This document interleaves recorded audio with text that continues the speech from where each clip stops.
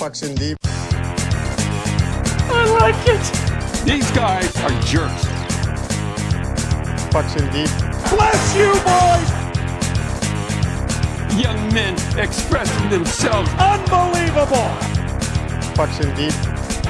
Put it in deep. I mean, well, if he doesn't want to get hit, then stay off the tracks.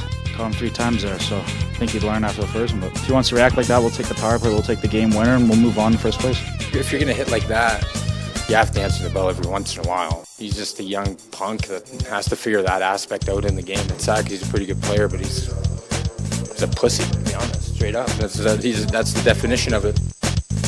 You know, getting pucks deep, putting the puck deep. Put pucks in deep. He's chipping pucks, he's getting pucks deep. Just put the puck deep. Getting pucks out, getting pucks deep. Get pucks deep, pucks in deep. Puck deep, pucks deep. Keep getting pucks deep. Hey, let's go. Yo. You're a pussy. How did you find that uncensored? Dude, I don't even know. Like, so, the networks would censor that. yeah, the first, like, maybe 2 articles or 2 postings, tweets, whatever the hell you want to call it. First 2 that I saw, they were censored. And I was like, man, what does he call him? I think he probably calls him a pussy. And I couldn't really find it. And then, boom, today, you texted me, oh, we should use that for the intro. I was like, yeah, absolutely. Actually, I told you I wasn't going to use it. Then I went back and erased the old one I did and did a new one because you're right. Had to be in there. And lo and behold, it was the first tweet on the board.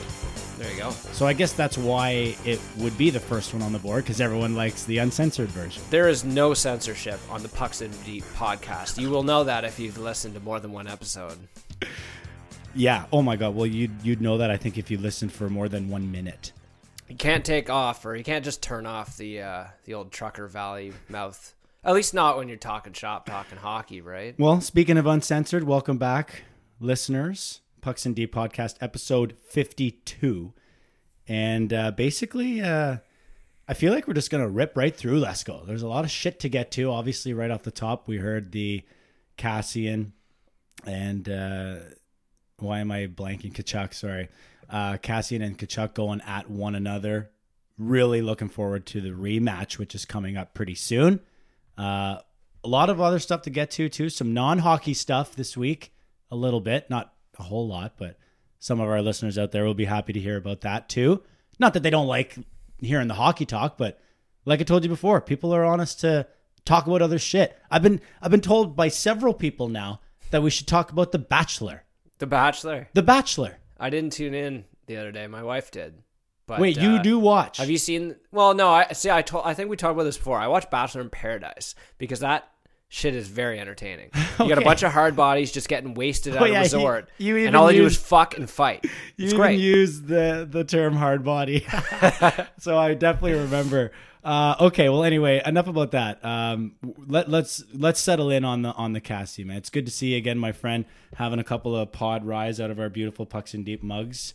Let us know if you'd like a Pucks in Deep mug, because I think we have the capacity to make that happen now, right? I think so. We got some infrastructure in place. Yeah, laying some groundwork. Yeah. Anyway, show's getting some exposure as well. Let's go. We're branching out to new viewers or listeners, I guess. Sorry. Had a couple of Finland listeners pop up there. Very interesting. Yeah, and you know the thing is when it's a couple here and there, that's much better than the one time I would look and there was 63 listens from Brazil, and I'm like, oh man, we're going worldwide. I'm like, those aren't not listens. Like, chill out. But 1 or 2 in Finland definitely is, and I wonder how long they listened in for. And if you're listening right now, thank you for tuning in to the Pucks in Deep podcast. We're definitely growing. We got some exciting guests coming up too on the Puck Pod. Let's go. I don't know if we're ready to formally announce who they'll be, but it's a tease. But there's a couple of really big gets for us, and we're pretty excited about that. So. Coleman's been in the trenches. I think so. Eh? That's a good way to put it. Yeah, I like that digging idea. him up. But who spends a lot of time in the trenches is Tkachuk and Kassian. All right. So for those of you who are not up to speed, recently in the most recent rendition of the Battle of Alberta, Zach Kassian and Matt Tkachuk got into it quite a bit on the ice, mainly centering around 2 very large, debatable hits, I guess we'll call them for the sake of argument here, from Tkachuk late on Kassian, both of which popped his bucket. And the second one, Kassian had enough. He went at Tkachuk. He ragdolled him. He tried to fight him. Tkachuk was not really having it, but nonetheless, when the dust all settled, there was no supplemental discipline for Tkachuk, and a 2-game suspension was handed down to Zach Kassian. So I guess right off the top, Coleman, what do you say in terms of the suspension? I don't like the suspension. I mean, I don't like in terms of quantity of games, or no, in terms at of all? at all. I don't like a suspension at all. I think I would have been fine with a fine if you want to fine Zach Kassian for, maybe making a mockery of the game slightly, just ever so slightly there, because he doesn't want to go and you're making him go. And yes, everyone at home likes to see fights, okay? But not everybody at home likes to see a vulnerable guy just taken advantage of. That's uncomfortable for a lot of people. It doesn't look good. I understand why the NHL doesn't like that. They don't want this, as they might call it, thuggery or whatever going on in the ice. I didn't like this suspension for the sole reason that I did not understand it at first. So I actually watched the NHL player safety rinky-dink video that they make explaining it, because I'm confused here. I'm like, okay, it wasn't a fight, but he was penalized accordingly on the ice. Double minor and 10. Yeah. And then subsequent power play, Calgary scores the game-winning goal. They win the hockey game. Correct. The punishment fit the crime, but then they went and suspended him 2 games. Now, Kassian, bit of a checkered history in the NHL. I get that, but I don't agree. I feel like the penalty on the ice matched it. There was no reason for additional discipline in this situation for me, because it was taken care of. It's not like they missed it. No, but that's in your opinion, I think. And I think that your opinion is shared by many. It's shared by me too. Well, and I think a lot of old school hockey fans would say that. And I think the other part of it for me is I had to look up the rule. So the rule is the aggressor rule. It's basically when you're this rule exists for guys trying to start fights with guys. It's to protect the guys who don't want to fight typically. So you can't just go up to, Mitch Marner and say, I'm going to beat the shit out of you type. That's what this rule is in place. John Scott on Phil Kessel. Right, exactly. I'm fighting you. I don't want to. I'm gonna fight this is an aggressor rule. But again, it wasn't so egregious to me, like, for example, the Milan Lucic sucker punch. Yes. Like, Matt Tkachuk knew this was coming, right? You can't go and drill a guy like Kassian, and he ran him both times. Now, people are saying, oh, yeah, it was a blindside hit. There's still no real rule. I understand that NHL's been trying to get rid of those hits, so that's why, to me, it's surprising that there was no discipline or penalties called, but they're both definitely charging. Are they not? I think the second one is definitely a charge. Yeah. I agree. I don't know if I would go a charge on the first one. I'd have to look at it again, man, which I'm not going to do right now, but I've seen it enough times. The first one needed to be, I don't know. I mean, I can call that a rough. Is it a situation Give perhaps? Give him 2 for roughing. Is it perhaps a situation, though, where the refs lost control of it? Because it had Tkachuk been penalized for either one of those hits, maybe not so much the second one, but it could have prevented what happened further down the road. Maybe, but that's hindsight, though. I suppose, yeah. Right? Yeah. That's hindsight bias, and, I also and it's fair. It's fair, but all I'm saying is at the time, if you don't want to penalize the play, then that's fine. The real problem does lay at the feet of Tkachuk for not wanting to respond. I get the argument that lots of you will make. Yeah, but he made the right decision. He got his team a power play. He made Kassian kind of look, maybe a little foolish in this example where he just wasn't going to fight him. And Kassian feels like he made Tkachuk look like a pussy, which he did. I think everyone would agree with that also, Lesko. Right. So everyone is right and wrong at the same time. It's just a crazy scenario. I didn't know what to make of it. Like, I spent a lot of time I was sitting there. I didn't want to read any media and get my opinion swayed any one way. I was just watching the clips and the highlights, and then I watched them talk, and I was like, all right, which guy is going to get me on his side via the interview here? And then Tkachuk's interview, as you could hear in the intro, absolute beauty. Stay off the tracks. Got him a couple times there. I'm like, I like this interview. So he doesn't far, want to talk about what happened after the hit, though. He's like, I'm like, so far, I like this interview. Tkachuk is winning. He's won me over. Let's see what Kassian had to say about it. And then Kassian completely took me back on his side by calling him a pussy. Straight up calling him a pussy. And that's amazing. Going back to the charging thing. Charging is, I saw a certain media member point out that shit is never called. It's basically not even a rule in the NHL anymore. I've said that for like multiple seasons. And when was the last time I saw a charge or a roughing penalty? Right. Those two calls never get made anymore. On an egregious hit, right? Like they might call hitting to the head, and at least one of those hits, and I can't recall which one, was definitely a hit to the head. But herein lies, I think, the disconnect between the old school, which Kassian, what is he, 30, 32? Mm-hmm. Like, he's not that old. But how much the game has changed from when a guy like Kassian came in to now when a guy like Tkachuk is coming up. Tkachuk and these generations of players, fighting almost doesn't exist to them, I feel like. They don't... Because Kassian believes that, okay, you did this to me, you answer the bell, we settle this. He's probably thinking next time we play, he's going to be asking him to go. Yeah. Right? And in Kassian's way of coming up in the hockey in the NHL, you answered the bell for that kind of shit. You run a guy, but you pay the price. You deal with the consequences. Fine. The fallout. That's all fine and well. But I believe that Tkachuk and these young guys are like, I don't got to fight. I don't have to fight. It doesn't matter what I do. I don't have to fight. Because the way the NHL is now, fighting's dying, and these types of players don't exist anymore. And I don't got to deal with it. And you think of a team-to-team basis throughout the regular season, there's not a lot of guys. It's not like there's those 2-3 guys on every team that you're going to have to fucking deal with if you do something, take a run at a guy or whatever. Right. But here's the problem with it, Lesko. The guys that don't want to fight, like truly, like the last thing that they want to do in an NHL game is fight someone. Let's use Austin Matthews as a good example. And I think Austin Matthews is a good example because while he is a big, strong man, I don't think he wants to fight anyone ever. Right. Okay? But here's the difference. Does Matthews ever do anything that would warrant pissing someone off to the level that they want to punch you in your face multiple times?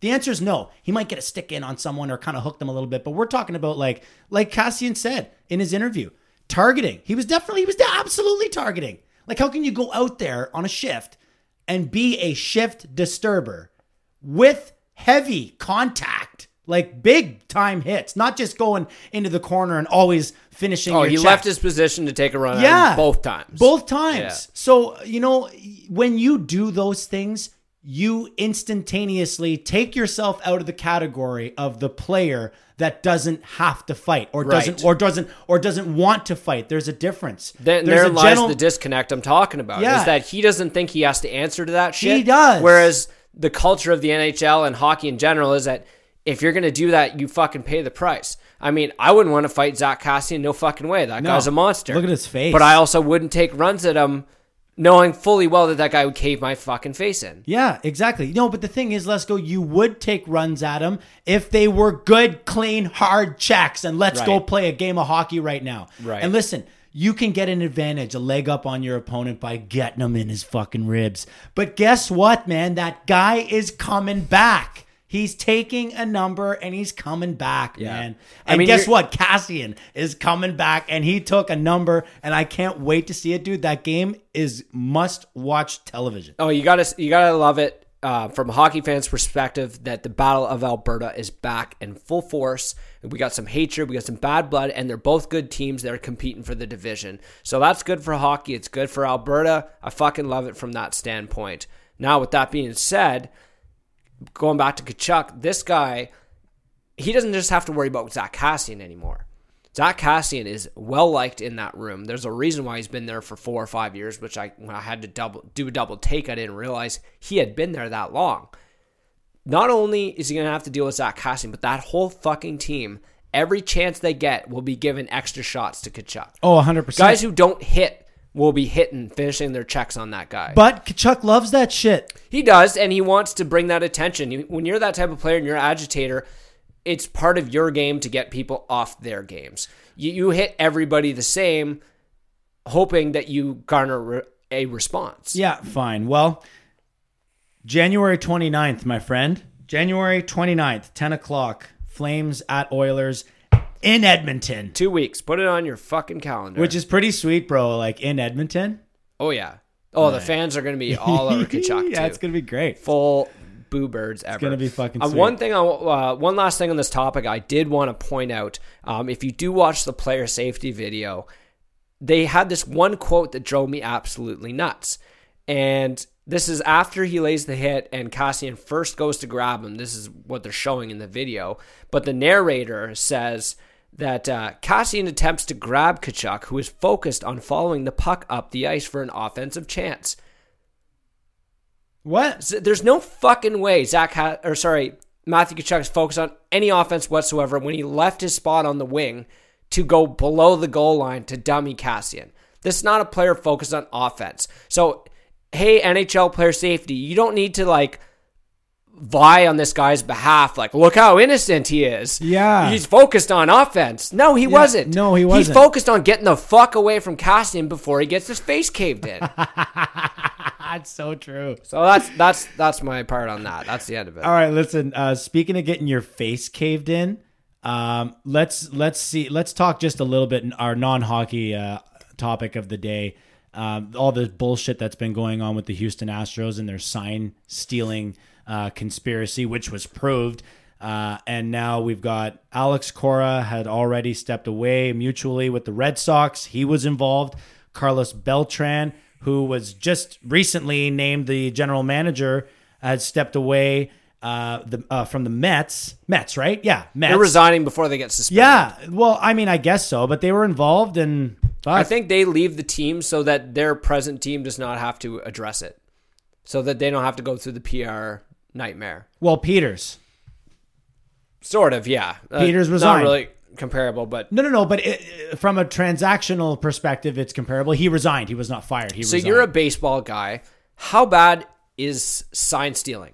Because at first, on face value, I'm like, big fucking deal. Of course I'm going to try and steal their signs, or if I see a sign, I'm going to fucking tell people who it is. Yeah, sign stealing is fair game as far as I'm concerned, as long as you're standing on second base and you have a bit of a arm signal with your batter whom bats behind you, right? So you say, hey man, if I'm ever on second and I can kind of see that they're going to throw you a cock ball down to the outside corner, I'll fucking give you a little wag or something, and you know it's coming.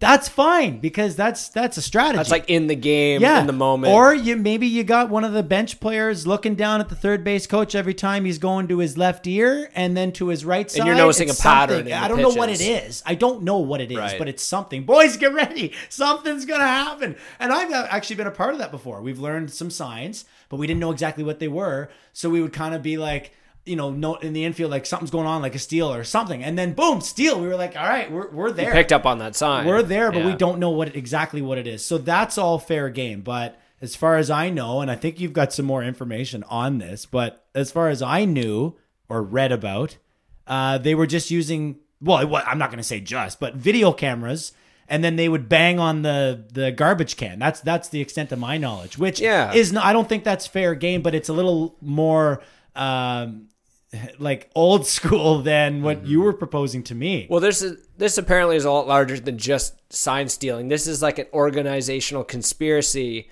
to sign steal. So there's 2 points to this. One of the first things is how the organization was involved. Allegedly, there were cameras installed specifically for this purpose. Okay. Yeah, that people part were I watching. knew, yeah. And then there was communication devices used, Apple Watches, and then almost as so far as somebody alleging, and I did not, this came from an unverified source, but it was, I think somebody in Sportsnet retweeted it, but somebody out there has mentioned that the batters actually had devices that vibrated on their, like, pasted onto their skin on their shoulder or something. I don't know. Underneath their shirt that vibrated when, like, a curveball was coming in and had, like, different signals. So they were, like, live action stealing signals and then communicating with the batters. So I guess at first on face value, I'm like, sign stealing, big fucking deal, right? Like, sounds like part of baseball. Yeah. But this was a well-organized, multiple people involved, entire scam for a team that went on to win the World Series. Yeah, to win. So we're talking about something where the league obviously feels embarrassed because if I recall, when the new manager, his name escapes me right now, for the MLB came in, he had warned everyone. He had gone out and purposely said, none of this sign stealing bullshit, none of this crap, because I think some teams had gotten minor shit for it, but not nearly like in the level of what the Astros did.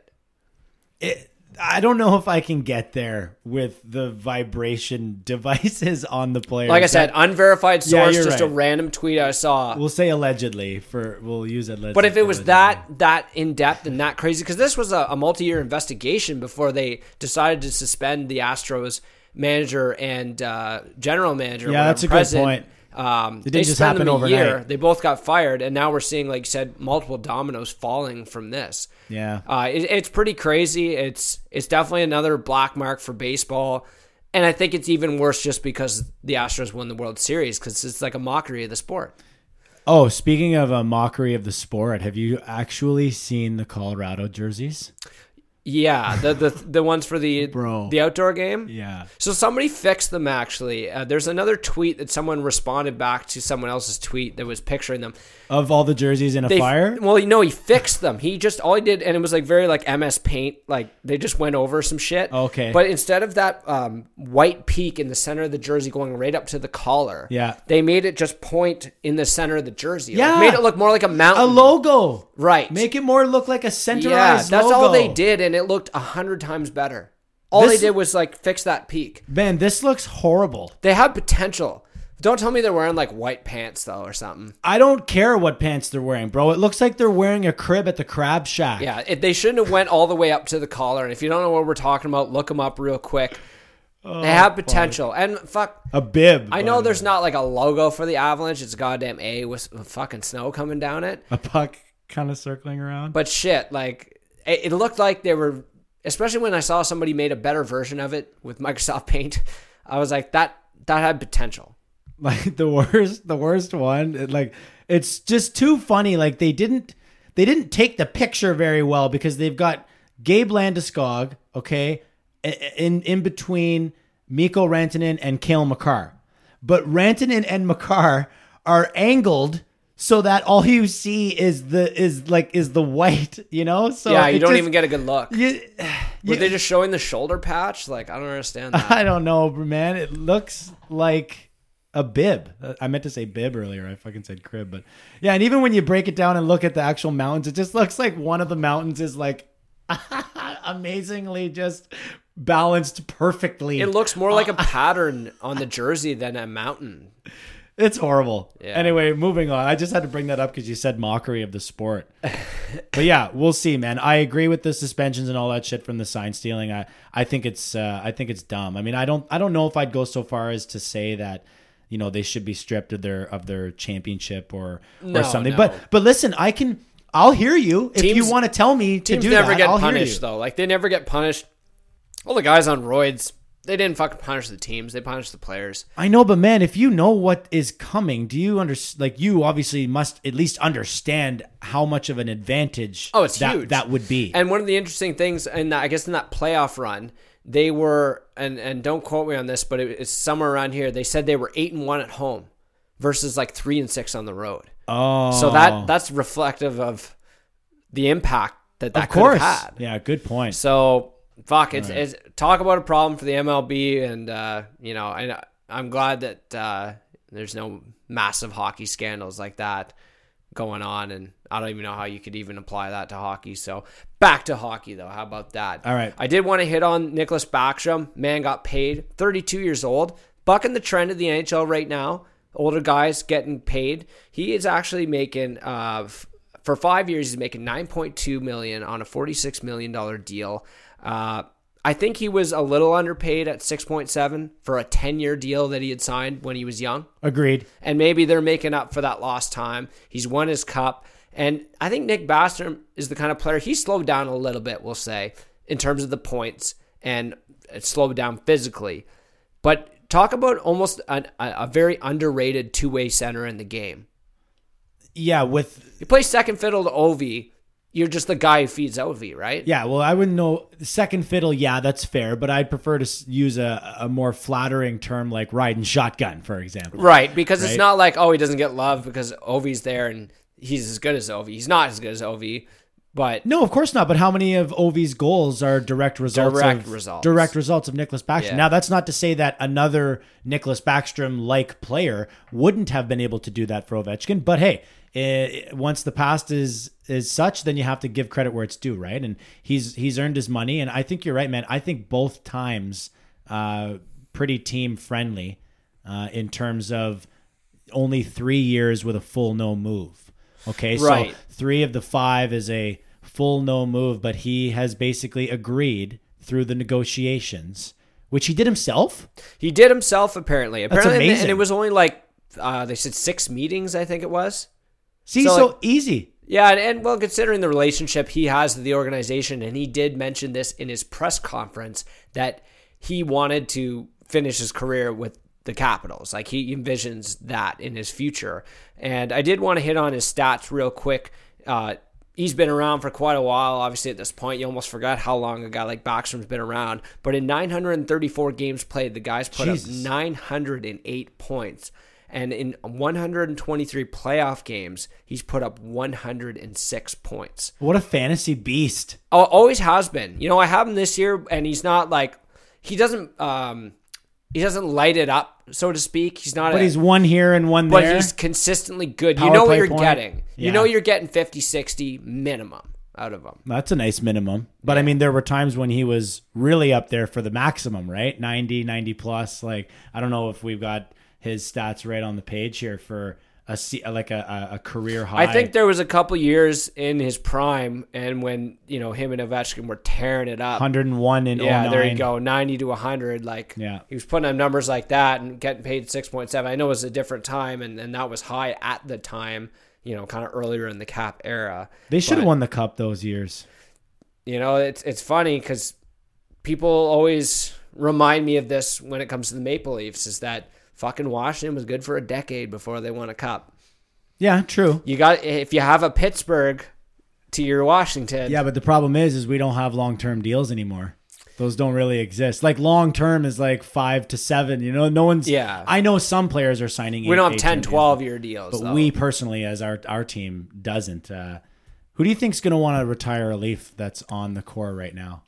A little bit of a curveball question for you, mid-pod. Mitch Marner. I thought the same. Just because he's a local boy. But I didn't want to go with Mitch because it just seems. And I guess too Tavares, obvious. but that's obvious because but that doesn't set count. Up to, He doesn't yeah. count. So I but guess one of the young Leafs. Are you thinking like a Matthews, Nylander? Do you think one of those two guys would? I think Matthews could. I know people like to stir up the Arizona pot, but I just think that. Fuck, you're the man in fucking Toronto. I know. And you can handle it. You've been there since you were 19 years old. What a and he's beaut. quite stoic. Like, it's not, he doesn't seem to be like the type of guy, like, he knows all the noise and pressures out there, but he doesn't seem to me like the type of guy who gets bothered like that. You think the guy's doing fashion photo shoots and shit. He does promo videos and little things here and there. He goes on chiclets, shit like that. Like, he's not afraid of the spotlight. He knows what he is. I think he revels in it a little bit. It really, for me, it depends on how well he handles our Canadian winters. And I'm not kidding you. Like the guys from Arizona, right? I just like how those guys have integrated toques into their pregame fucking suit routine. Yeah, true. That's impressive. It is impressive. Like, they got rolled up over the ears, pulled up, like Willie's got the flow hanging out. Kirsty enjoys watching at least like the beginnings of the games. When and they're all looking. They're coming off the bus or whatever, just before the game starts, you know? It's just fucking man rocket day at the space yeah, station. Like, get out of here. Get out of here. Going back to Pittsburgh, we briefly mentioned Crosby's back in the lineup. How about that play off the back of the net, dangling the shit out of, I think it was Dumba in the Wild? I think, yes, it was. Yeah. I think wow. Man, without hesitation. That's pure Crosby-esque fashion in coming back. It's so great to see him back. And what does he put up, a 4 spot in that game? 4 spot. Unbelievable. Of course. And who's playing him in fucking fantasy this week? You? Me. How do you?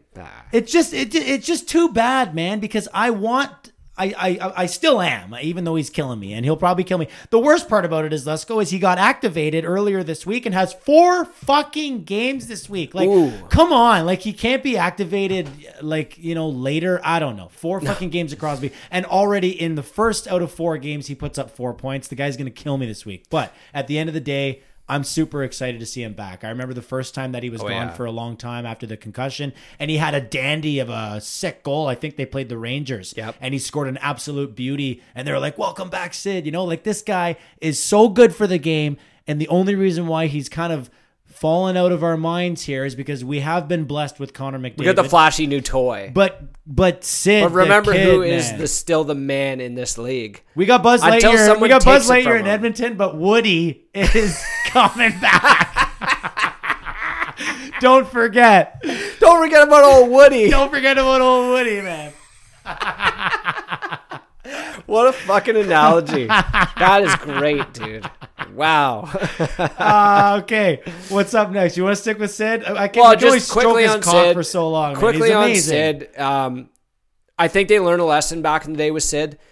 He comes back ready. You ever notice that? He's been injured quite a bit off and on through the last few years. But when he comes back, he's not like, oh, we're going to ease him in. He's going to go on the third line. No, he fucking comes in guns a-blazing. 4 points. Unbelievable. Not now, sheltered minutes or something like that. One other tidbit that we do have to hit on from that game was poor old Brucey Boudreau apparently had a little minor error on the old game sheet. Yeah, he pulled the old Pat Quinn. Yeah, that did happen at least back in the day, didn't it? In the playoffs. Yeah. Like I wouldn't have known that if without seeing an article. So I saw the article, and as I'm scrolling down, they're like, oh, in the infamous 2002 era with Pat Quinn, when he what exactly was it? He dressed Renberg, but it should have been Reichel. Oh Is that yeah, what it was? he got Renberg and Reichel confused. Which everyone did. Yeah. Everyone did back in the day. The only reason why I knew that Renberg wasn't Reichel is because Renberg walked in and took that big clapper. He was big, too. He took that big clapper on the penalty shot. That's the only reason why I know that's who that is. And I might even be getting that wrong. It might have been Reichel who took the slap shot on the penalty shot. I can't remember. Anyway, So apologies to put it into context for the listeners. What happened was Bruce Boudreau made an error on the game sheet, and he accidentally listed Greg Patterin as a healthy scratch instead of the active roster. So they ended up having to play the game with 5 defensemen. Kicked him off the bench. And then their forward had to come out, like their forward who was supposed to be scratched, I guess, had to come out as an extra forward. What a mess. Especially being that guy too who had to dress instead. There was someone that came. There was someone who came out and played. Like took his suit off and fucking played. Yeah. Really? Oh, I didn't know that. Well, somebody was out for warm-ups. I guess who was. I wish I knew the name of whoever the fuck it was. Now I just sound like an idiot. Well, who cares? I mean, the point is he put a scratch in the lineup. Yeah. Or he accidentally put a guy in the lineup over on the scratch. Like it's obviously it's like he counted the number of players and thought, "Yep, that's right, got it," but didn't look at the positions. Well, because see, as I was hearing on the radio today, most teams will practice either the assistant coaches will make the lineup and then the head coach finalizes it with the league, or the other way around. The head coach will do the lineup and then give it to the assistants, and the assistants don't make any changes. They just look for errors and then put it in to the league. So I don't know if maybe he just took it upon himself to do it on his own. But really, at the end of the day, man, like, I hope Minnesota. I don't know what to think about Minnesota. We've talked about them a lot, right? Like whether they picked they're it in up the a little mushy bit. middle. They picked it up a little bit. Yeah, but then they're back on the fucking back slide. where they're at. Yeah, they You went on a know? bit of a tear. I think was it 6 straight or something they pulled Yeah, off. they had a nice heater there. Yeah, funny revelation about Minnesota. A good friend of mine pointed out to me recently. I was talking about logos, and how I used to like have posters and bed sheets with NHL logos, and you just study them and draw them. And I remember when Nashville and Minnesota came in the league, I'm like, what the fuck is that? A sunset and some trees? Like, that logo's fucked. I was like, okay, that's all it is. Wrote it off. Never thought twice about it the rest of my life. Minnesota just being this team I forget about. Yeah. Well, the other day, doesn't my friend point out that, do you realize what the logo is, he says? The logo is like the shape of this animal. I don't know if it's a cougar or a cat of some sort or a bear, but the shape of the logo is actually an animal. And I did not know that whatsoever. You're All I thought telling it was me you a, didn't know that? A fucking tree line and a sunset. I'm like, oh, that's lame. Oh my God. I You are never the one noticed. that is lame. Well, I looked at it once, went, that logo sucks. And I never thought twice about it. And what year did they come in the league? 2000? Like, So 20 years. oh my God, bro. I did not know that there was a fucking animal outline in that logo. Man, that's the kind of shit that you keep to yourself, bro. Well, I know I sound like some fucking guy who doesn't know anything about hockey whatsoever. Well, I wouldn't go that far. I mean, yeah, that's that. No, but like just being that like out of touch to That's not dumb. realize. And you know where the conversation originated when I was chatting with my buddy, we were talking about the Canucks bringing back the old skate fucking jerseys, the big hideous yellow, orange, and reds. Yeah. And I'm like, yeah, those jerseys were fucked. I was like, I had no idea what that logo was growing up. I thought it was a guitar or something. Like, oh, I see. And he's like, I was like, but I know it's a skate. I've known it's a skate for quite a while now. Yeah. But I didn't. That's a good reference. And then we segued though. into Minnesota, and I found out, that I'm an idiot, basically. Well, while we're on the topic and while I'm looking at it, first of all, I can't believe you didn't. It's a fucking way know that. cooler logo now. Like I think it's dope now. I can't believe you didn't know that. So it is. It is a really sick logo, and you should try and pull it up just for a quick second on your phone so you can understand what I'm about to say to you right now.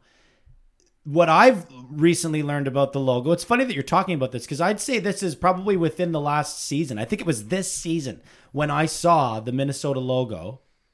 It might have been for Tuesday Night Hockey when I bring all my extra jerseys in case guys need jerseys. I've got a Boogard that I have in my trunk. It looks so cool. Anyway, so much cooler. Okay, now. so here, now you got it up. I'm going to tell you. The mouth in this logo is a river, which is really sick. That part I didn't realize. I just thought it was teeth. Like I thought it was. I always looked at it and I was like, sun, fucking red sky, trees, river. That's all I ever saw. I never looked at the fucking outline. Shooting star is the eye. The mouth is actually the teeth, but it's a river. It's actually unreal. Like when It is very well designed. And for years, I'm like, this is the shittiest logo in the league. I'm glad you didn't tell me about that pre-pod or put that into the prep because I'm glad I just heard that for the first time. I actually meant to bring it up a couple weeks ago and forgot. So. Really surprising that you don't know that, man. Yeah. Do you want to hit up Vegas? Yeah. Well, There's some weird. What a weird story, bro. I don't understand. Gallant fired. He took him to the Cup final. 2 years ago. And they lost in a series that they probably should have won last year. In what was that? The semifinals against San Jose? Yeah, they picked him. Like they picked him. So he's their guy, right? Well, that's the thing is that McPhee picked him, I believe. Kelly McCrimmon did not. Right. So this is a case where everyone's like, why this guy got fired? A great coach got fired. He's a player's coach. He's apparently very well liked in the dressing room. He's had great success with the Vegas Golden Knights. So that when the team fired him and what they announced is that this team is basically underachieved. We expect better. But right now the team is in 3 points out of the first in the Pacific, which we've talked about being very tight, which it still is. Now, Vegas on paper, okay, yeah, they probably should be just crushing that division. And they're not, okay. But, like, is it coach firing worthy? Well, okay, here's the reason why I can at least entertain the idea that it's coach firing worthy as it relates to the results thus far. The Pacific Division is clearly the worst division in the NHL. The leader has 57 points and 2 and 3 have 55. I can take that because when I was looking at it today, I said Vegas should be dumbing this division because I feel like none of those other teams are on their level. On paper, 100% not even close. It's a turtle race in the Pacific because you look just quickly. We'll go to the Central. St. Louis leads with 68. Number 2 is 58. Up in the East, in the Metro, 67-63, and in the Atlantic, 66-60. So 57 leads. That's not that great.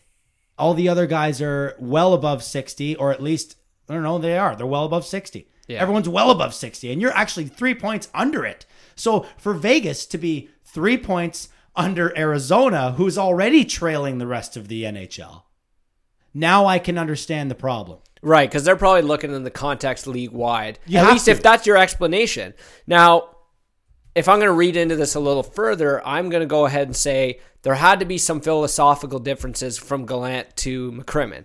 Because we think about today's NHL front office, it's multiple opinions that go into the lineup and the plays and how they play. Mm-hmm. There's many cooks in the kitchen.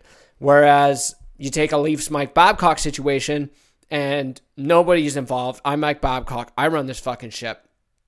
Okay? Now, I can't believe that lasted for that long. Right? Seriously. Well, and the funniest thing too, and we'll get into it a little bit later, but about the Maple Leafs practices now is They're fun. there's a dozen people on the ice. Yeah. Coach for every fucking player out there these days. Yeah. So maybe there's a philosophical difference here, but it's just odd because Gallant being so popular, so well respected, and for Vegas really to be doing fine. I mean, you want to look at his overall record with Vegas. It's 118, 75, 20 with a .601 points percentage. Jeez. That's fucking phenomenal. What more could you ask for, right? I don't know, man. I mean, well, I guess at least this time he could ask for an Uber or a cab or something. I'm sure they gave him a fucking limo to the airport. Well, they got to overcompensate. Aren't all cabs in Vegas limos anyways? Yeah, you would think so. Eh? I've never Anyway, been. I think he's going to land on his feet. Dude, seriously though, I mean, I know this seems like a way too obvious of a relationship here, but does Gallant not have like a foot right in the fucking front door at Seattle? You got to think so. Because Wouldn't he be? He Isn't took- McPhee involved? I don't know. Don't put me on the spot Shit, there. Let's I just fucked talk. up. Yeah, go ahead and Google it. But let's just look at it from Gallant's perspective before we confirm that he might already have an inside guy. You'll get back to me in a second.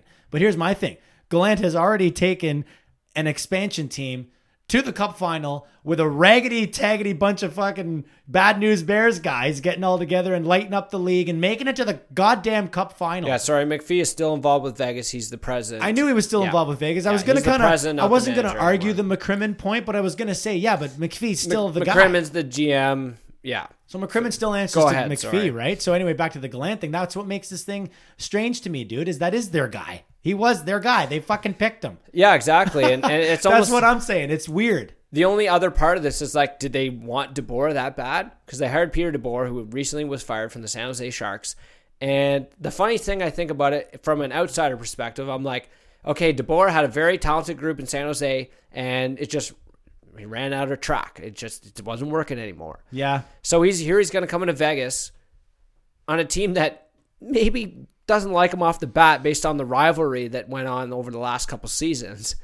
And he's supposed to take a talented group that's underachieving and somehow make them overachieve or make them go on par with management's expectations. Yeah, I don't know. I mean, well, he's been to the final as well himself several times, right?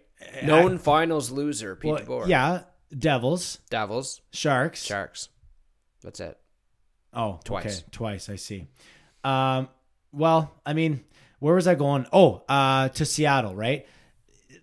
I feel like he's an obvious choice. Like, if you choose someone else and you don't do well, you're going to be blamed for not choosing Gallant because Gallant has already done this exact same This guy thing. won't be unemployed long. Either the next team or But the does he wait for Seattle? Because you know what I'm saying? The relationship is there, Lesko. It's going to be the exact same dynamic. The exact same. Well, getting that clean slate, it's got to be an exciting opportunity for him if it does present to him. Like, it's going to be But- the exact same thing with new names on the backs. Sort of, yeah, and why not? Like, this guy obviously becomes the front runner candidate because of what he did with Vegas. Do you think that he equally holds out? Maybe because Like, he's if fired, I'm right? So he gets if his I'm money. Gallant and I'm fired under these circumstances and get your money. everyone's confused as to why I've been fired, probably of all the coaches on the market, I'm talking Laviolette, fucking Babcock, whoever, I put him top of the list in terms of desirables. I think so. Like if you're a team with an interim coach, you're starting to fucking shove that guy out the door, I feel like, and be like, I'm bringing this guy in because I've never heard a negative thing about Gerard Gallant. I mean, that was the big story over the Florida firing. Was ever like, this guy's so great, wonderful guy, everyone loves him. How the fuck could they treat him like that? You know? They said. Now, I'm wondering where all of that same outrage and injustice calls are right now, considering he was fired from a team that he probably didn't overall deserve to be fired. But, I mean, we're talking about a new franchise here. They might be doing things a little differently. Yeah, who knows? I mean, we'll see if it kickstarts a bit of a resurgence in their ability to, get points on a nightly basis. They've kind of been on a roller coaster, Lesko. It's win a few, lose a few out in Vegas right now. So I do think they're back in action tonight. I think tonight, they play the Sens tonight in Ottawa. So, I mean, there's a good opportunity for DeBoer to make his presence felt against a lowly Sens team. And if anything, Lesko, it smells like points night. And it smells like one of those nights where, okay, fine. Get the boys going. Yeah, maybe they give up 3 or 4, okay? Give the Sens their 3 or 4 because the Sens are playing an exciting brand of hockey and they are scoring some goals themselves. Yeah. So give them their 3 or 4, but we're going to go out there and get our 6 or 7 tonight. And it'll be a New Jersey-Toronto type of matchup where Riley Smith gets a hat trick, but then so does someone from the Sens, you know? I mean, they're a very well-built team. They've got excellent firepower up front. They've got Marc-Andre Fleury. They've got a winning combination. Like, you know, at first you might be confused as to how they did what they did, but they've done nothing but improve that team. They're a very exciting team. They're heavy. They've got a lot of fucking experience and talent on that team. So, you know, my expectations in terms of what Vegas should do have not changed just because of this coaching change. It's surprising, and that's what makes it an interesting story. Yeah, and everyone is surprised, Lesko. I mean, yeah, even the biggest Bob McKenzie's of the world are like, holy fuck, like, you serious? This guy? Like, of all the coaches, when you say, like, who's on the hot seat next, I guarantee not one single person said Gerard Gallant. No, because they're probably looking at, what, Blashill, Julien? Like Julien Seed's getting fucking toasty. Fuck you, Montreal. Oh, Jesus. Continuing on with the theme of firings, Ray Shero was recently let go by the Devils. If you recall, most recently released their coach, John Hines. Pack your shit. Pack your shit. I kind of feel bad for Ray Shero because unlike a lot of the GMs in the league, this guy swung for the fences. Now, agreed. He may have skipped a step in terms of the old rebuild. He got that first overall pick and he went, you know what? Fucking Wayne Simmons, here you go. PK Subban, bring him in. Yeah. Just starts making moves, wheeling and dealing, and said, playoffs this year. And it fucking fell flat. Yeah, I mean, the quotes that they had were very committed to winning, and we weren't winning enough. That was the team co-owner, Josh Harris. That's the biggest takeaway that I had from it, that quote. We're very committed to winning. We weren't winning enough. So are they anticipating that they're going to start winning more? Not a chance because they just traded Taylor Hall. That's what I'm saying. And Taylor Hall, who Ray Shero fucking fleeced Edmonton on. Yeah. So, like, Ray Shero is a pretty legendary GM. He did well with the Penguins. I mean, the guy's been around the block. He knows this league inside and out. I'm guessing that either ownership and upper management didn't like his plan moving forward, like how because I'm sure he had an opportunity to present his ideas for, okay, where do we go next? Because like what you just did fucked up. So where are we going next? Because I feel like if he might have gotten fired even earlier if they're like, yeah, he completely fucked up this team. See you later. Yeah, okay. But maybe he didn't have an opportunity to present that plan, and he was being punished for the Subban trade. And I mean, I got to chime in on Subban real quick. For a guy who used to be like massively exciting on the ice and just everywhere and involved in everything and playing 26, 27 minutes a game, he's fucking pedestrian out there. When the Leafs played, I know New Jersey's not a great team, but when the Leafs played New Jersey the other day, I did not notice Subban not once. No, he used to be out there looking for those big checks with his arse. You know, he leads with the ass. Some guys taper off, some guys drop off, and it's unfortunate that Subban's done that. I hope he does refine his game because he was a very exciting player to watch and brought a lot to the table, both offensively and defensively. That's what happiness will do to you, man. He's chilling. He's chilling on Snapchat and Instagram with Lindsey Vonn. Making all these fucking videos and just absolutely living his best life. She might be more jacked than he is. So, former Leaf, Tom Fitzgerald, former Leaf legend. Tommy Fitzgerald. That takes me back. Will take over Depth defenseman, but good. Solid. Interim GM. Wait, are you sure he played defense? Yeah. Did Tommy Fitzgerald play defense? He was a third stringer. Okay. I believe. I might be thinking of someone else then. Somebody chirp me if I'm wrong. I think you might be. He's checking in, and Martin Brodeur. Yes, who I did not realize was not still in St. Louis because I believe upon his retirement was in a management role in St. Louis, but I guess New Jersey, I'm sure New Jersey threw money at him and he was anxious to go back. Yeah, well, it's strange. What really shocked me was that he retired as a member of the Blues. Yeah. I don't understand. Like when you go into the hall, you wear your jersey. Was Lamoriello still in Jersey at the time? Probably. Because I believe, and this I could be wrong about this, but I believe that there was a bit of a falling out with Brodeur and Jersey at the time, because that is when Jersey had just acquired Snyder, I believe, and they're like, yeah, you're done, Marty. Like, you can't play anymore. Numbers tell the story. And Marty's like, no, I'm playing another year and I'm retiring a Devil. Okay. And he's like, I want to play another year. And Jersey's like, no. And so that's why he signed with the Blues. Okay. I mean, yeah, I did hear that the relationship soured a bit. Actually, they were mentioning... I'm not sure if Lou was still there at that time. Again, I don't remember when he retired. I heard on the radio as well, they were talking about Brodeur and how he kind of was another Alfredsson-ish scenario, that the departure from the team wasn't ideal. That sucks too. But then they came back. Now Alfredsson came back and fucking left again. Yeah. Which is kind of strange. But you have to imagine a guy like Alfie will be back at some point in the future. I feel like Alfie's told Melnyk to fuck off on more than one occasion in his life. And he's not going to be involved until he's gone, which, and a guy like Daniel Alfredsson might have the ability to coordinate. I wish he would just buy that team. And it wasn't he a story that leaked in amongst all the Melnyk shenanigans a couple years ago, where Alfredsson was quoted by a member of the media as saying, we need new ownership. Yes, 100%. Which at first, I know when he was asked about it after, he's like, no, that's not what I said, blah, blah, blah, denied it, because that's what he has to say. Yeah. But 100% he believes it, and if anybody knows it, it's him. Tom Fitzgerald, noted right winger. Oh, God damn it. Depth right winger, eh? Why do I think he's a defenseman? So now I got to rack my brain and figure out who am I confusing him with? Were thinking about? His Leaf years were not fantastic. 17 points. No, he did nothing. He was a depth player. 17 points both times. I remember he used to hit guys, games. Though. Like, he was a checker. Yeah. Oh yeah. He wasn't shy of the penalty box. That's for sure. Yeah. Anyway, so moving on. Devils in shambles. Tough go. When he swung for the fences, didn't work. When are you thinking the dust settles and they're on the rise again?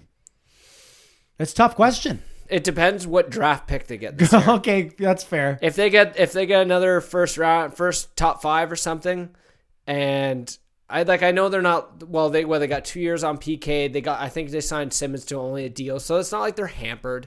Like, they're not that bad. Like, Shiro didn't bury them. Yeah, okay. So they're not completely hampered, and I don't think they're having a fire sale because the core of their team is young.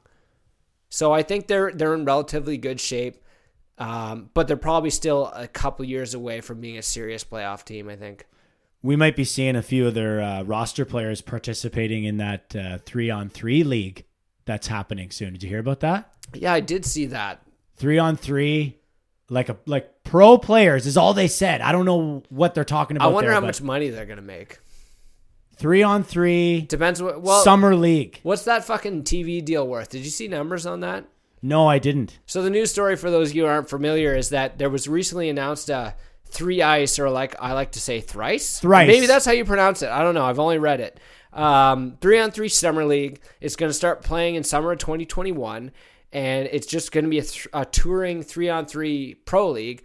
And each tour they do, each stop is going to be like a full-on tournament. Well, they'll like crown a champion at the end of the day or weekend or whatever the schedule looks like. They fucking better come to Ottawa, man.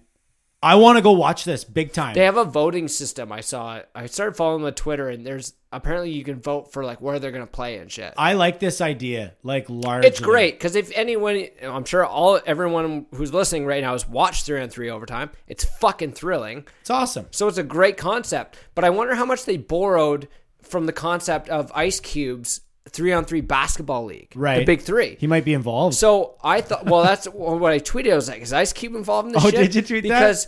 So he's been quite successful, and the odd time he throws a tweet kind of bitching like, hey, no love on ESPN, like we're not getting, none of our highlights, their highlight packs get carried. But CBS took a chance on them, and CBS is the American affiliate for this new 3-on-3 hockey league. So I'm wondering if that is part of the reason why they jumped in this TV deal thinking like, hey, this 3-on-3 basketball league is fucking entertaining.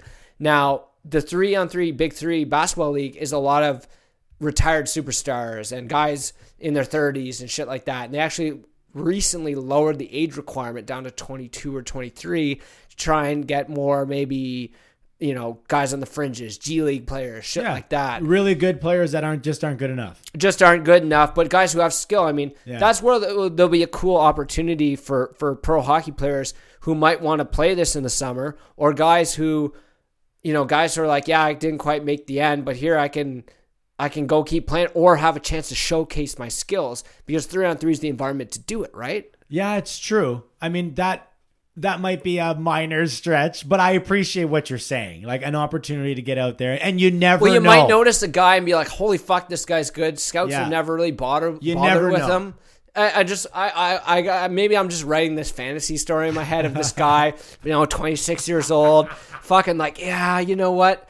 I just finished college hockey and fuck, I'll dust off the old blades for this 3-on-3. This team wants me or whatever. Goes out there and just lights it up, and somebody gives him a PTO. Maybe Tim Thomas. Maybe that's fuck, not a chance. No, but not him, but his story being like 28 or 29 by the time he actually made his NHL debut. Like, I don't think it's going to be like heavily scouted, but you guarantee if you fucking make noise, somebody's watching enough to be like, this guy might have what it takes. And we might underestimate him. But what I'm wondering is this going to be for guys who have I wonder how many teams, AHL, Europe, whatever, are actually going to let their guys say, you can go play in the summer league. Yeah, that was my next thing. So I firmly Because if not, then your talent pool is going to be thin. Yeah, but here's the thing, though. We're still talking about hockey. So Well, and 3-on-3 hockey. So, like, fucking me, you, and Buddy playing 3-on-3 against somebody is way more exciting than us playing 5-on-5. Yeah, but man, think of some of the players. Like, think about Liam goddamn Poirier, for example. Plays Tuesday night. He plays goalie now Tuesday night, but he used to play player. When Lemur played player, like he's going around at like 71% at best. And then sometimes on his brother or someone he knows, he'll dial it up to 90 and fucking steal it and come in and have an absolute rip show of a goal, like a beautiful highlight reel goal. Yeah. He's obviously just ridiculously better than all the other idiots at Tuesday night hockey. But what I'm saying is I would put a guy with a skill like Lemur on the sheet for 3-on-3 and love every second of it, because all the other players on the ice are going to be just as skilled, so we get not better than him. Like noted like former Junior A and Junior B superstars and former college players. Yeah. It might be what it is. Like, because if I'm an amateur hockey player just fresh out of college in the United States, I'm like, I'll throw my name in, see if I can fucking get picked up in this, especially because it's an opportunity to get paid without the full grind. This is one thing that people need to understand. This is a touring road show. So the way the Big Three Basketball League works is they have, like, say a dozen cities on their schedule. They go to LA, they go to New York, Boston, Chicago, all these big cities. And then they go and they every team plays in that arena that day. Yes. So every team in the league plays. So you go there and you can watch whatever it is, like 5 or 6 games. But they're only 8-minute halves. Two 8-minute halves with a running clock. And that's what makes it appealing, I think, as a hockey fan, is you're like, I can take my son to an NHL game for $500 or $300 or whatever. Or I can go to this thing. We can watch hockey all fucking day for fucking $50. And man, there's going to be 2-on-1s and breakaways and 2-on-0s. And you know what? I'd hate to be a fucking goalie in this 3-on-3 league. That might be the challenge. I might have to throw my name in. Maybe. They'll be desperate. They'll just run through them. There'll be like 12, 10 games, and then the goalies just quitting left and right. Goalie, you're in. All right, let's go. Hey, I'd make a couple of big ones. I'd get lit the fuck up, but I'd make a couple of big ones. You'd find a way. I'm usually good for a couple of big ones. Couple big ones, at least. Per Couple Tuesday. dive backs. You know? It's that fucking limber athleticism that you still maintain well into your 30s. Well, it's got to be my plant-based diet, my friend. Maybe. That might be what would keep you going. That meatball you had If you're down still there. doing that in your 40s, I will credit the plant-based diet. All right, deal. Sounds You're good. still fucking making throwback, like, dive and saves there in the net on fucking pickup beer league there. Hey, if I can, I still will. Oh, I know you will. All You right. don't hold back for anything. There's No. nothing you don't. Half-ass it. What I love about you is you're not like, I'm just going to fucking play hockey or play baseball. You're like, I'm fucking playing hockey and I'm playing baseball the full extent of my abilities. I don't care if I blow my shoulder out or pull my groin. But see, Do you even stretch? I do pre-stretches here at home usually. Like, that's good because And you then in you the ever room. notice how you play, like, and it doesn't matter what sport I play, soccer, hockey, whatever, I stretch like crazy. I've always been like this, like 15-minute, 10-minute stretch, half my warm-up, 3/4 my warm-up stretching. But I know tons of guys like, I don't want to stretch. It's gonna fuck with me or whatever. Like, man. And I believe this, and it could be different person to person, but if you don't stretch before you go and fucking play a sport that you haven't played in months or that you play once a week or something, I feel like you're exponentially more likely to get fucking hurt. Oh, 100% you are. You don't have to be a goddamn doctor to make that, assumption. It's 100% correct. Me as the goalie dude, like obviously. I think obviously I'm mostly groin though, man. Like I don't spend time on anything else. I don't know if you've ever noticed, but I don't even skate around. I go out, I do my crease, I put my fucking water bottle on the top shelf so that a bunch of motherfuckers can shoot at it and fucking break it all the time. Fucking, I don't get that. I know everyone wants to shoot for the fucking crossbar, but then when beer league pickup begins, how many times do you see someone shoot for the crossbar? Only when they're in alone, right? Like no one, they only do that if you're in alone. No one shoots face music. Well, I mean, I know it can happen, but generally speaking, you don't, shoot chin music when guys are standing in front. Right. So, but everyone in the warm up has to fucking try and rip my Gatorade bottle. Happened twice already this year. Yeah, warm up, you're going bar down during the play. If there's a 5-hole. screen, it's nothing low blocker. And if you're shooting like on me, it's fucking 5-hole and it's probably in because I have no ability to fucking do that. I need an extension on my stick or something that goes down. All right, did we miss anything, or are we ready to hit up the Maple Leafs of Toronto? Yeah, I think we can do Leafs. We just hit an hour. I mean, I gotta give credit to Pekka Rinne for scoring the goal. Yeah, that was fucking sick. You don't see that enough. You're right. We do have to point that out because I saw that you noted the lacrosse goal or Forsberg's lacrosse goal and Rinne's goal. At the rate the lacrosse goal is coming, I don't think we can name them all. We can't keep up with it. But I think we do owe a shout out to Pekka Rinne for sniping that fucking goal. I was watching from below the goal line. I was watching that game live. 198 footer. Oh, yeah, he texted me at 10:30 at night. Yeah, I had. Well, man, it was a goalie goal. Yeah. I mean, I don't know if you're. And as soon as I saw it, I was like, "Fuck!" I logged into Twitter, found the GIF of it. And... Oh, so you did get my message, eh? I don't care that you don't hit me back. I actually prefer. I hate when people it's first thing in the morning. I think actually, when people respond to your message by saying okay, it's like, hey, you don't have to say okay. Yeah. I know you got it. Yeah, if you say okay, I know you didn't read it. Yeah, good point. Actually, yeah, you're right.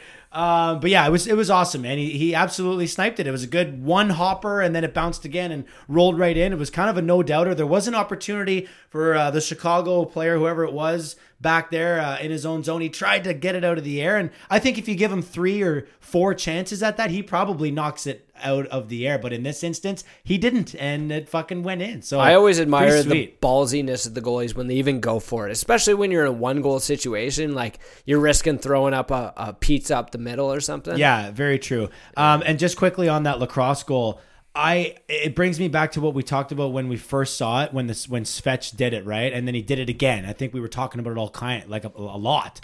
I don't know what Smith is supposed to do. I feel like Smith played that perfectly. He was there. He actually noticed, okay? If your listeners are trying to be with me here, we're in the crease, all right? Fucking he's behind us. I'm looking to the right. He noticed that the lacrosse move was coming while he was still looking to his right, Lesko, which means he knew before he even looked over this way that the first thing he had to do was get the trapper. Yeah, he was up, but he just wasn't quick enough, right? Well, his trapper kind of hit Forsberg's stick Forsberg, my bad. It hit Forsberg's stick while Forsberg was trying to wrap it in. So as a result, it actually kind of got flung and hit Smith in the ribs and then went in. So, I mean, if you can't stop it when he's tucking it in and you still can't stop it when he's banking it in, I don't know how else you're supposed to stop it, because every time we've seen the Svech goal, Lesko, when was the last Svech goal you saw and you were like, oh my God, that goalie's an idiot?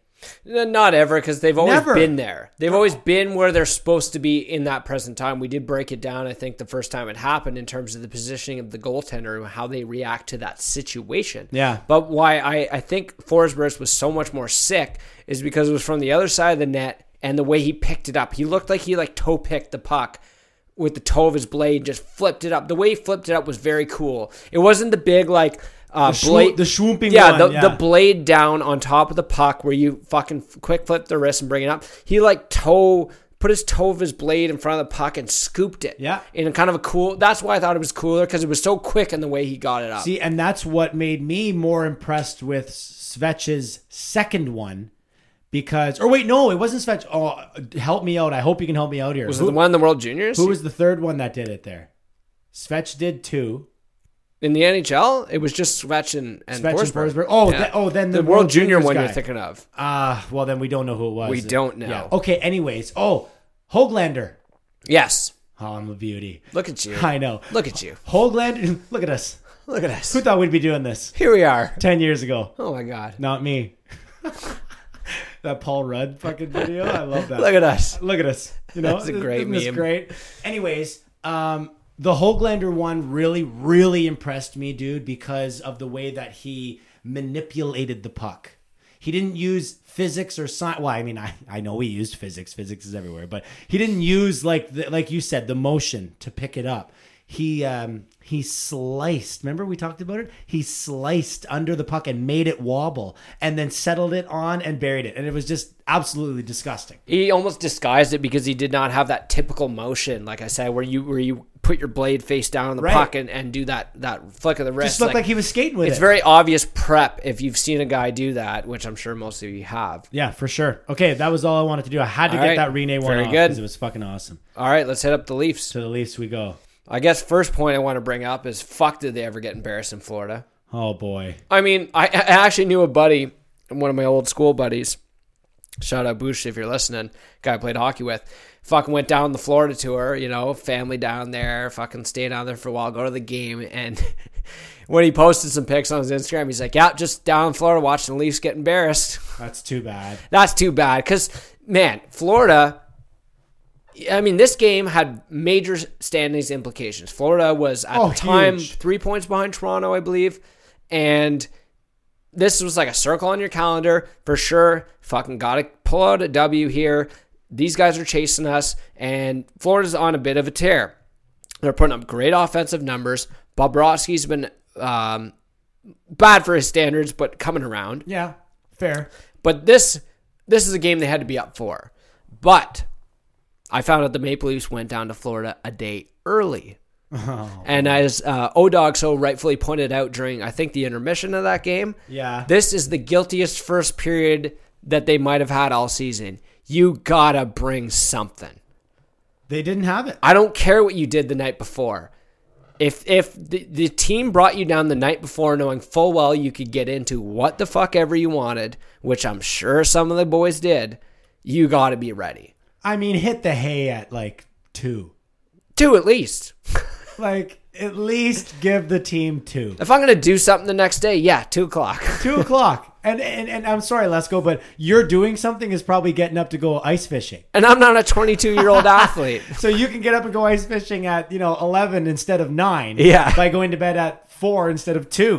These guys have to play NHL hockey the next day. Like, boys, figure it out. They didn't look ready. It was one of those nights where, again, they didn't have it. But you know who didn't have it, unfortunately, was Frederik Andersen. And as much as I hate to I'm not piling on Freddie. I'm not hating on Freddie. I'm the biggest fucking Freddie booster that you know. Okay. But lay it on me. He's not been himself over the last several games. And that's the biggest difference in the Maple Leafs. Because, yeah, sure, they're going to give up some shitty chances, 2-on-1s, blah, blah, blah. But they got away with it when Freddie bailed them out.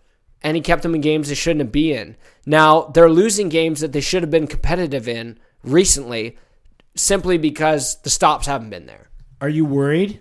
I'm not, because he's always bounced back. He's had his lulls, he has his up and down, he has his Octobers, and he always recovers. It's not like we've been like, holy fuck, like, are we in trouble here with Freddie? We've never felt like that.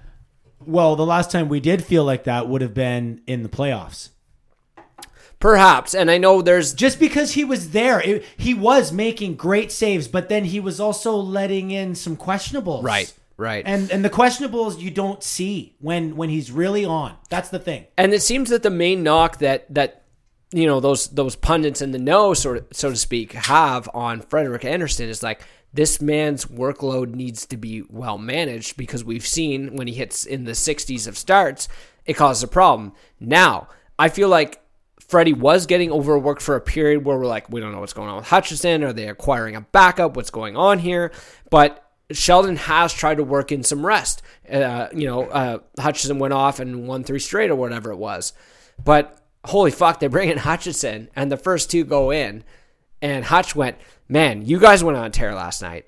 I wasn't expecting to see the ice. Yeah, true. I went on a tear. Yeah. Hutchinson probably went to bed at 5. That's a good point, man. Like Hutchie's Poor guy. Hutchie's probably thinking, all right, like a good guy like Fred, you hope Freddie is the guy that's in bed at probably 10:45. No, I'm not going out, boys. See you later. Throws on a fucking rom-com and goes to sleep, you know? But Hutch, he's like, I'm not even in the game tomorrow. Not a chance. So I'm going to be going balls to the wall Yeah. and hanging out with the boys, which he does very well, I'm sure. And So overall, you worried?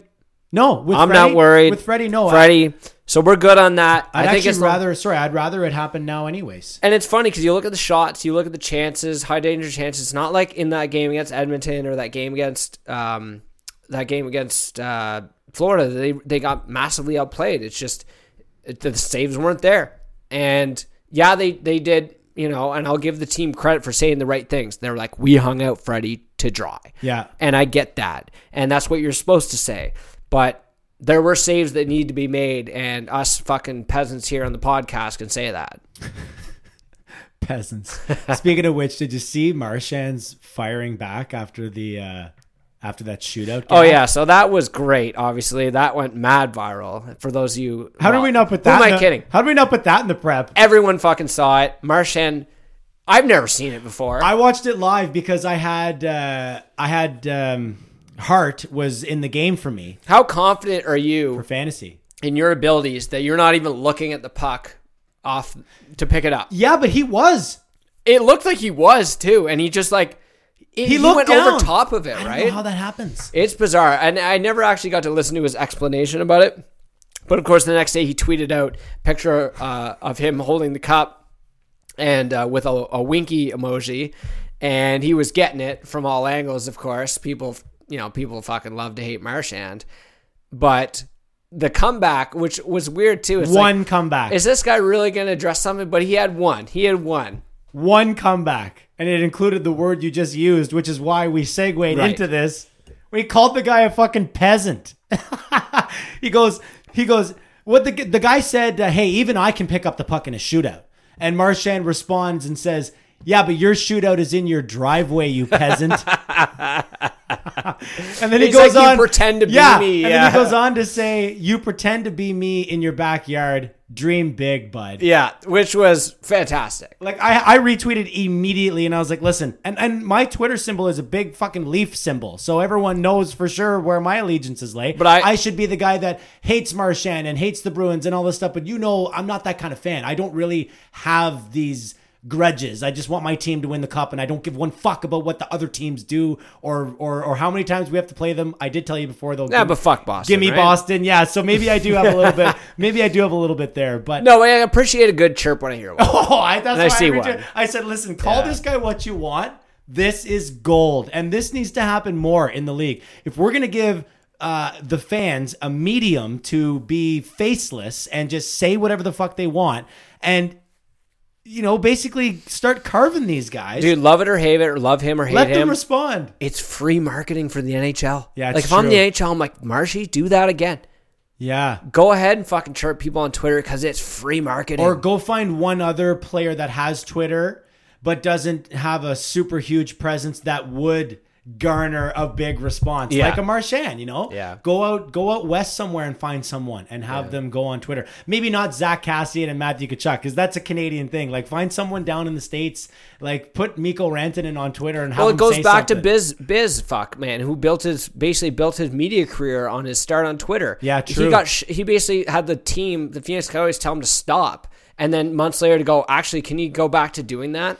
Because the level of engagement and fucking marketing got off, and now the guy's making a living off the presence he created for himself. That's a good point. Back to the Maple Leafs. Obviously, the biggest news of the week is us losing Morgan Riley for 8 weeks. Apparently, not just back in 8 weeks, will be reevaluated in 8 weeks after taking a puck off the inside of the foot. Yeah, it's got to sting. That's the biggest stinger you can get. Yes. Like the inside of the foot right there. is so vulnerable.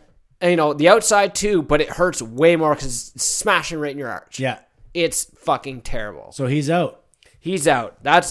We're in uncharted waters for the Leafs because Riley's been, aside from the odd minor injury, has been a beast. And silver lining, we knew he was injured. Maybe this gives him an opportunity to recover. But the left side that was our surplus has become thin as fuck. Now, positive note, Jake Muzzin is skating. So, yeah, but skating, when's he back? Well, so the schedule for him. Quit ruining my I know. fucking microphone I just setup. hit the old pantyhose cover there, fucked it up. Jake Muzzin is projected to come back after the bye week. So at least play a couple more games, I believe. 2 or 3 more games, then they have their bye week. Okay. They're slating Muzzin to come back for then. Super jacked for that. We need Muzzin tonight. Yeah, I would love that. I mean, we got Tkachuk out there. I'd love him to just run him through the boards. But not only just that, I'm a little nervous about the whole Matthews Tkachuk connection there. A little bit, but Zach bit nervous. Hyman will fucking suplex. Yeah, but that's not going to help if Matthews is out for a month. Like if Matthews comes around the net and tries a wraparound and Tkachuk doesn't care. You're right, because there is no deterrent factor. Shoulder. The Leafs, regardless, maybe Muzzin, but there's nobody who scares the shit out of you on the Leafs. Listen, Matthews is a phenomenal player. Absolute, cream of the crop, all-star, whatever you want to call it. Biased or not, the guy's incredible, right?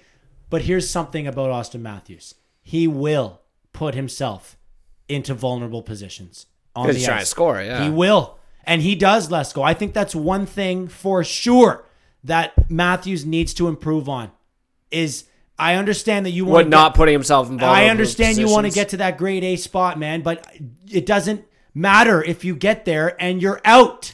I think he has gotten better at preparing for contact, I have noticed. And I think maybe that shoulder injury on that check that he endured last year might have been a bit of a wake-up call for him. That's a good point. I think I notice him being a little more defensively and leaning into guys a little more when he's possessing the puck. Yeah. And I'm sure he's been told this every day for several years now. You're a big boy.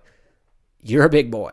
You're not easy to hit. People will bounce off of you too. Yeah, and people will think twice of hitting you. But all I'm saying is, even still, I agree with your point. I appreciate it. I think you're right. But even still, there's usually maybe 1 or 2, if not 0, but a couple of times here and there, I will go, oh man, am I ever fucking glad that guy didn't finish that check there. He could have fucking hospitalized him, and people would have said that it was clean. Yeah. Because in terms of the flow of the play, a hit on an unsuspecting player can be completely clean, Lesko. If you're unsuspecting, that's not my problem. Yeah, it just makes it look worse. But it's still my problem if I tried to fucking kill you. And that's the hit that Tkachuk will lay. Maybe not on Matthews because they're buds, but just that's the hit that he will lay. If he sees you vulnerable, it doesn't matter. He's going to give it everything he's got. Whereas a lot of the players in the league will still hit you, but they'll almost like let you hit them. Well, and they let up, and especially because certain guys, and Austin Matthews I put in that category, garner a certain amount of respect. Whereas they're like, I don't want to dummy this guy. I don't want to ruin his shit. Yeah, I want to finish my check, let him know I'm here. But I feel like, and there's probably less of this in today's NHL, of I'm hitting you to kill you. Yeah. I'm hitting you because I'm letting you know I'm there. I want you to be aware of me, blah, blah, blah. I want to finish my check. Well, Hyman is a really good example. Right. He lays some big bodies on guys, but every guy he hits knows he's coming. And he doesn't fucking crush guys because he's had opportunities to do so, and he does let up. Taking it back quickly to the Maple Leafs blue line. The silver lining, once again, on this rash of defensive injuries, Rasmus Sandin coming up. I thought about picking him up, and then I didn't, and then someone else picked him up, and then he gets the 2 apples. So first game in, Rasmus Sandin, 2 apples, first period in that hockey game. Very impressive. I feel like it was the right time, and here's a guy who probably deserves to be in the NHL right now, but maybe they let over marinate considering the left side depth that they typically have with Dermott, Muzzin, and Riley. But, I mean, here's a guy who's coming in with peak confidence. Named best defenseman in the tournament at the WJC, which we did not give him enough credence when we did speak on the WJC. True. Calling ourselves out. Fuck us. 2 goals, 2 assists in the semis versus the Russians, 10 points in 7 games overall, and as I said, best D in the tournament. So yeah, nice couple of apples where he walked in there and you know, he made a huge difference, I think, early on and gets the boys excited. But there's one thing he's got to do for me, and O-Dog rightfully pointed this out on Twitter. That guy needs a fucking new number. Yeah. 'Cause 38 is a training camp. Here's your jersey out of the pile number. Yeah, it's true. But then I also read something where he doesn't want to just get a new number right now. And I mean, I'd be okay if he picked a number. Why not? He's going to be a member. He seemed okay with it, but he said, I loved, in the interview there, they said, I love number 14. But they're like, oh, yeah, Dave Keon. And he's like, shit. Like, you can't wear that. But it's great that Sandin's up. Sandin, sorry. Sandin. Yeah, we determined that's what we're doing. it, yeah. And Timothy Liljegren actually got called up most recently. As not joining the lineup tonight, unfortunately. I'm hoping he gets the chance. But the way Keefe talked about it the other day, I feel as if maybe he doesn't. Because Keefe said, the benefit to us right now is getting him up and with the boys and at practice and feeling it out and stuff like that. So I see the benefit in that and everything, but I'm just hoping that there is a game or two in it for him before they, you know, inevitably send him back down the Marlies, because unless it seems as if unless Cody Ceci gets hurt, he's not coming out for Liljegren. Unless Cody Ceci gets run over by a bus, he's not coming out of the lineup for some reason, I guess. Yeah, I mean, I guess that so. can be our next complaint, but who knows? I mean, you gotta be able to showcase a guy like that. You know, maybe he comes out and gets a couple of points, and a general manager out there wants to bite on that bait. You know, it happens. I mean, when is this guy going to make his debut? Let's go. I know. I'm really excited for him, and he's having a phenomenal year with the Marlies right now. I believe he's top 5 in defensive scoring. For yeah, the 24 Marlies. points in 33 games. Yeah, he's been outstanding. He seems to have the right toolkit. I still feel like he was a steal when the Leafs drafted him. Hopefully he gets in. The one last thing I wanted to touch on for the Maple Leafs news is the new contract for Party Marty Marincin. Oh. It's just the goddamn boomerang, right? Oh. So the best meme I saw online summing up the Leafs or Leaf fans' feeling of Marty Marincin was the clip from The Simpsons where Moe throws Barney out of the bar, but then he appears back behind him. So they were like, Leaf fans are Moe, Barney is Marty Marincin, and then he's back in the bar. That's good. So they actually, and you know, in all honesty, and all the chirps and all the fun we have online chirping this guy, but 1 year, $700,000 deal, that's a good fucking deal. And for the team that's up against the cap and a guy who is serviceable. Is he I was going to use the word serviceable. Serviceble's fine. I'll give him that, and only based on his performance recently. Listen, because he's done okay. Yeah, if Marty Marincin is the reason that you're going to wake up the next day and say, that's why we lost the Stanley Cup. You're wrong. You've got bigger fish to fry. If Martin Marincin lost you the Stanley Cup, you've got fucking bigger fish to fry. So yeah, he is serviceable in the sense that he can be an NHL player. He's not the greatest at all by any means. He can play. He can play. And he's pretty good. I'll give him credit. He uses his body well. He shields the puck well. He gets his big fucking gangly arms and stick in there. So I'll give him credit there. But I was making some jokes with my buddy the other day. I said, this guy's going to retire Leaf at age 36. And he's going to wave to the crowd, never having played a full 82-game season. In his life, but he's going to wave to the crowd with a fistful of Stanley Cup rings. And he's going to have made it all the way there on 1-year deals for $700,000. For $700,000. And still making a bunch of coin, you know? Like $700,000 is $700,000, right? I know it's not the most exciting of signings out there, but it does make sense. Absolutely. It's not one of those ones where you pull your hair out. It's not like we signed with a 3-year 1.5. No, and you can bury it in the minors. Exactly. These are the easiest contracts to bury in the minors because they have almost no implications on your overall cap when you choose to do so. Yeah, that's right. So, I mean, the opportunity is there to do that, and everyone's complaining about it as if he's going to continue to be a namestay on the fucking defensive blue line for the Leafs here. And that's just not the case. We talked about Sandin. We talked about Liljegren. There is a future there. And then you got to understand, Lesko, once the team becomes fully rounded in the sense that they've got all the pieces of the puzzle that they've been having or acquiring or have already acquired, and He'll still be the 7th and D. we're developing. Yeah, he still might be the 7th D, but who cares, right? Yeah, I mean, exactly. who else is it going to be if it's not Exactly. Marty Marincin? It's Joe Schmo. It's for $700K. same And deal. for $700K, exactly same deal. That's right. Yeah. So where else for the Leafs, my man? We done? We could be done. Do you want to yell at me about Martina?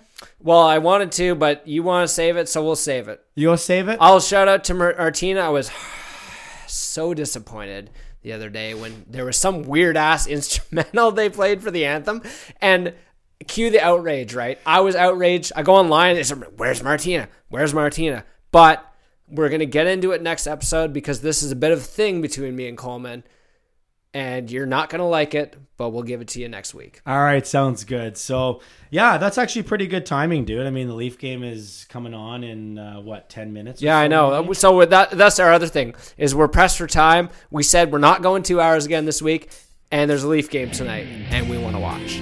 Of As course we good wanna fans watch. do. I didn't get to watch the Florida game. I was doing the Lumber Kings game. Like, when the fucking Leafs never play on Sunday? Right? And then they play on fucking No Sunday. Saturday game makes me lost as a human.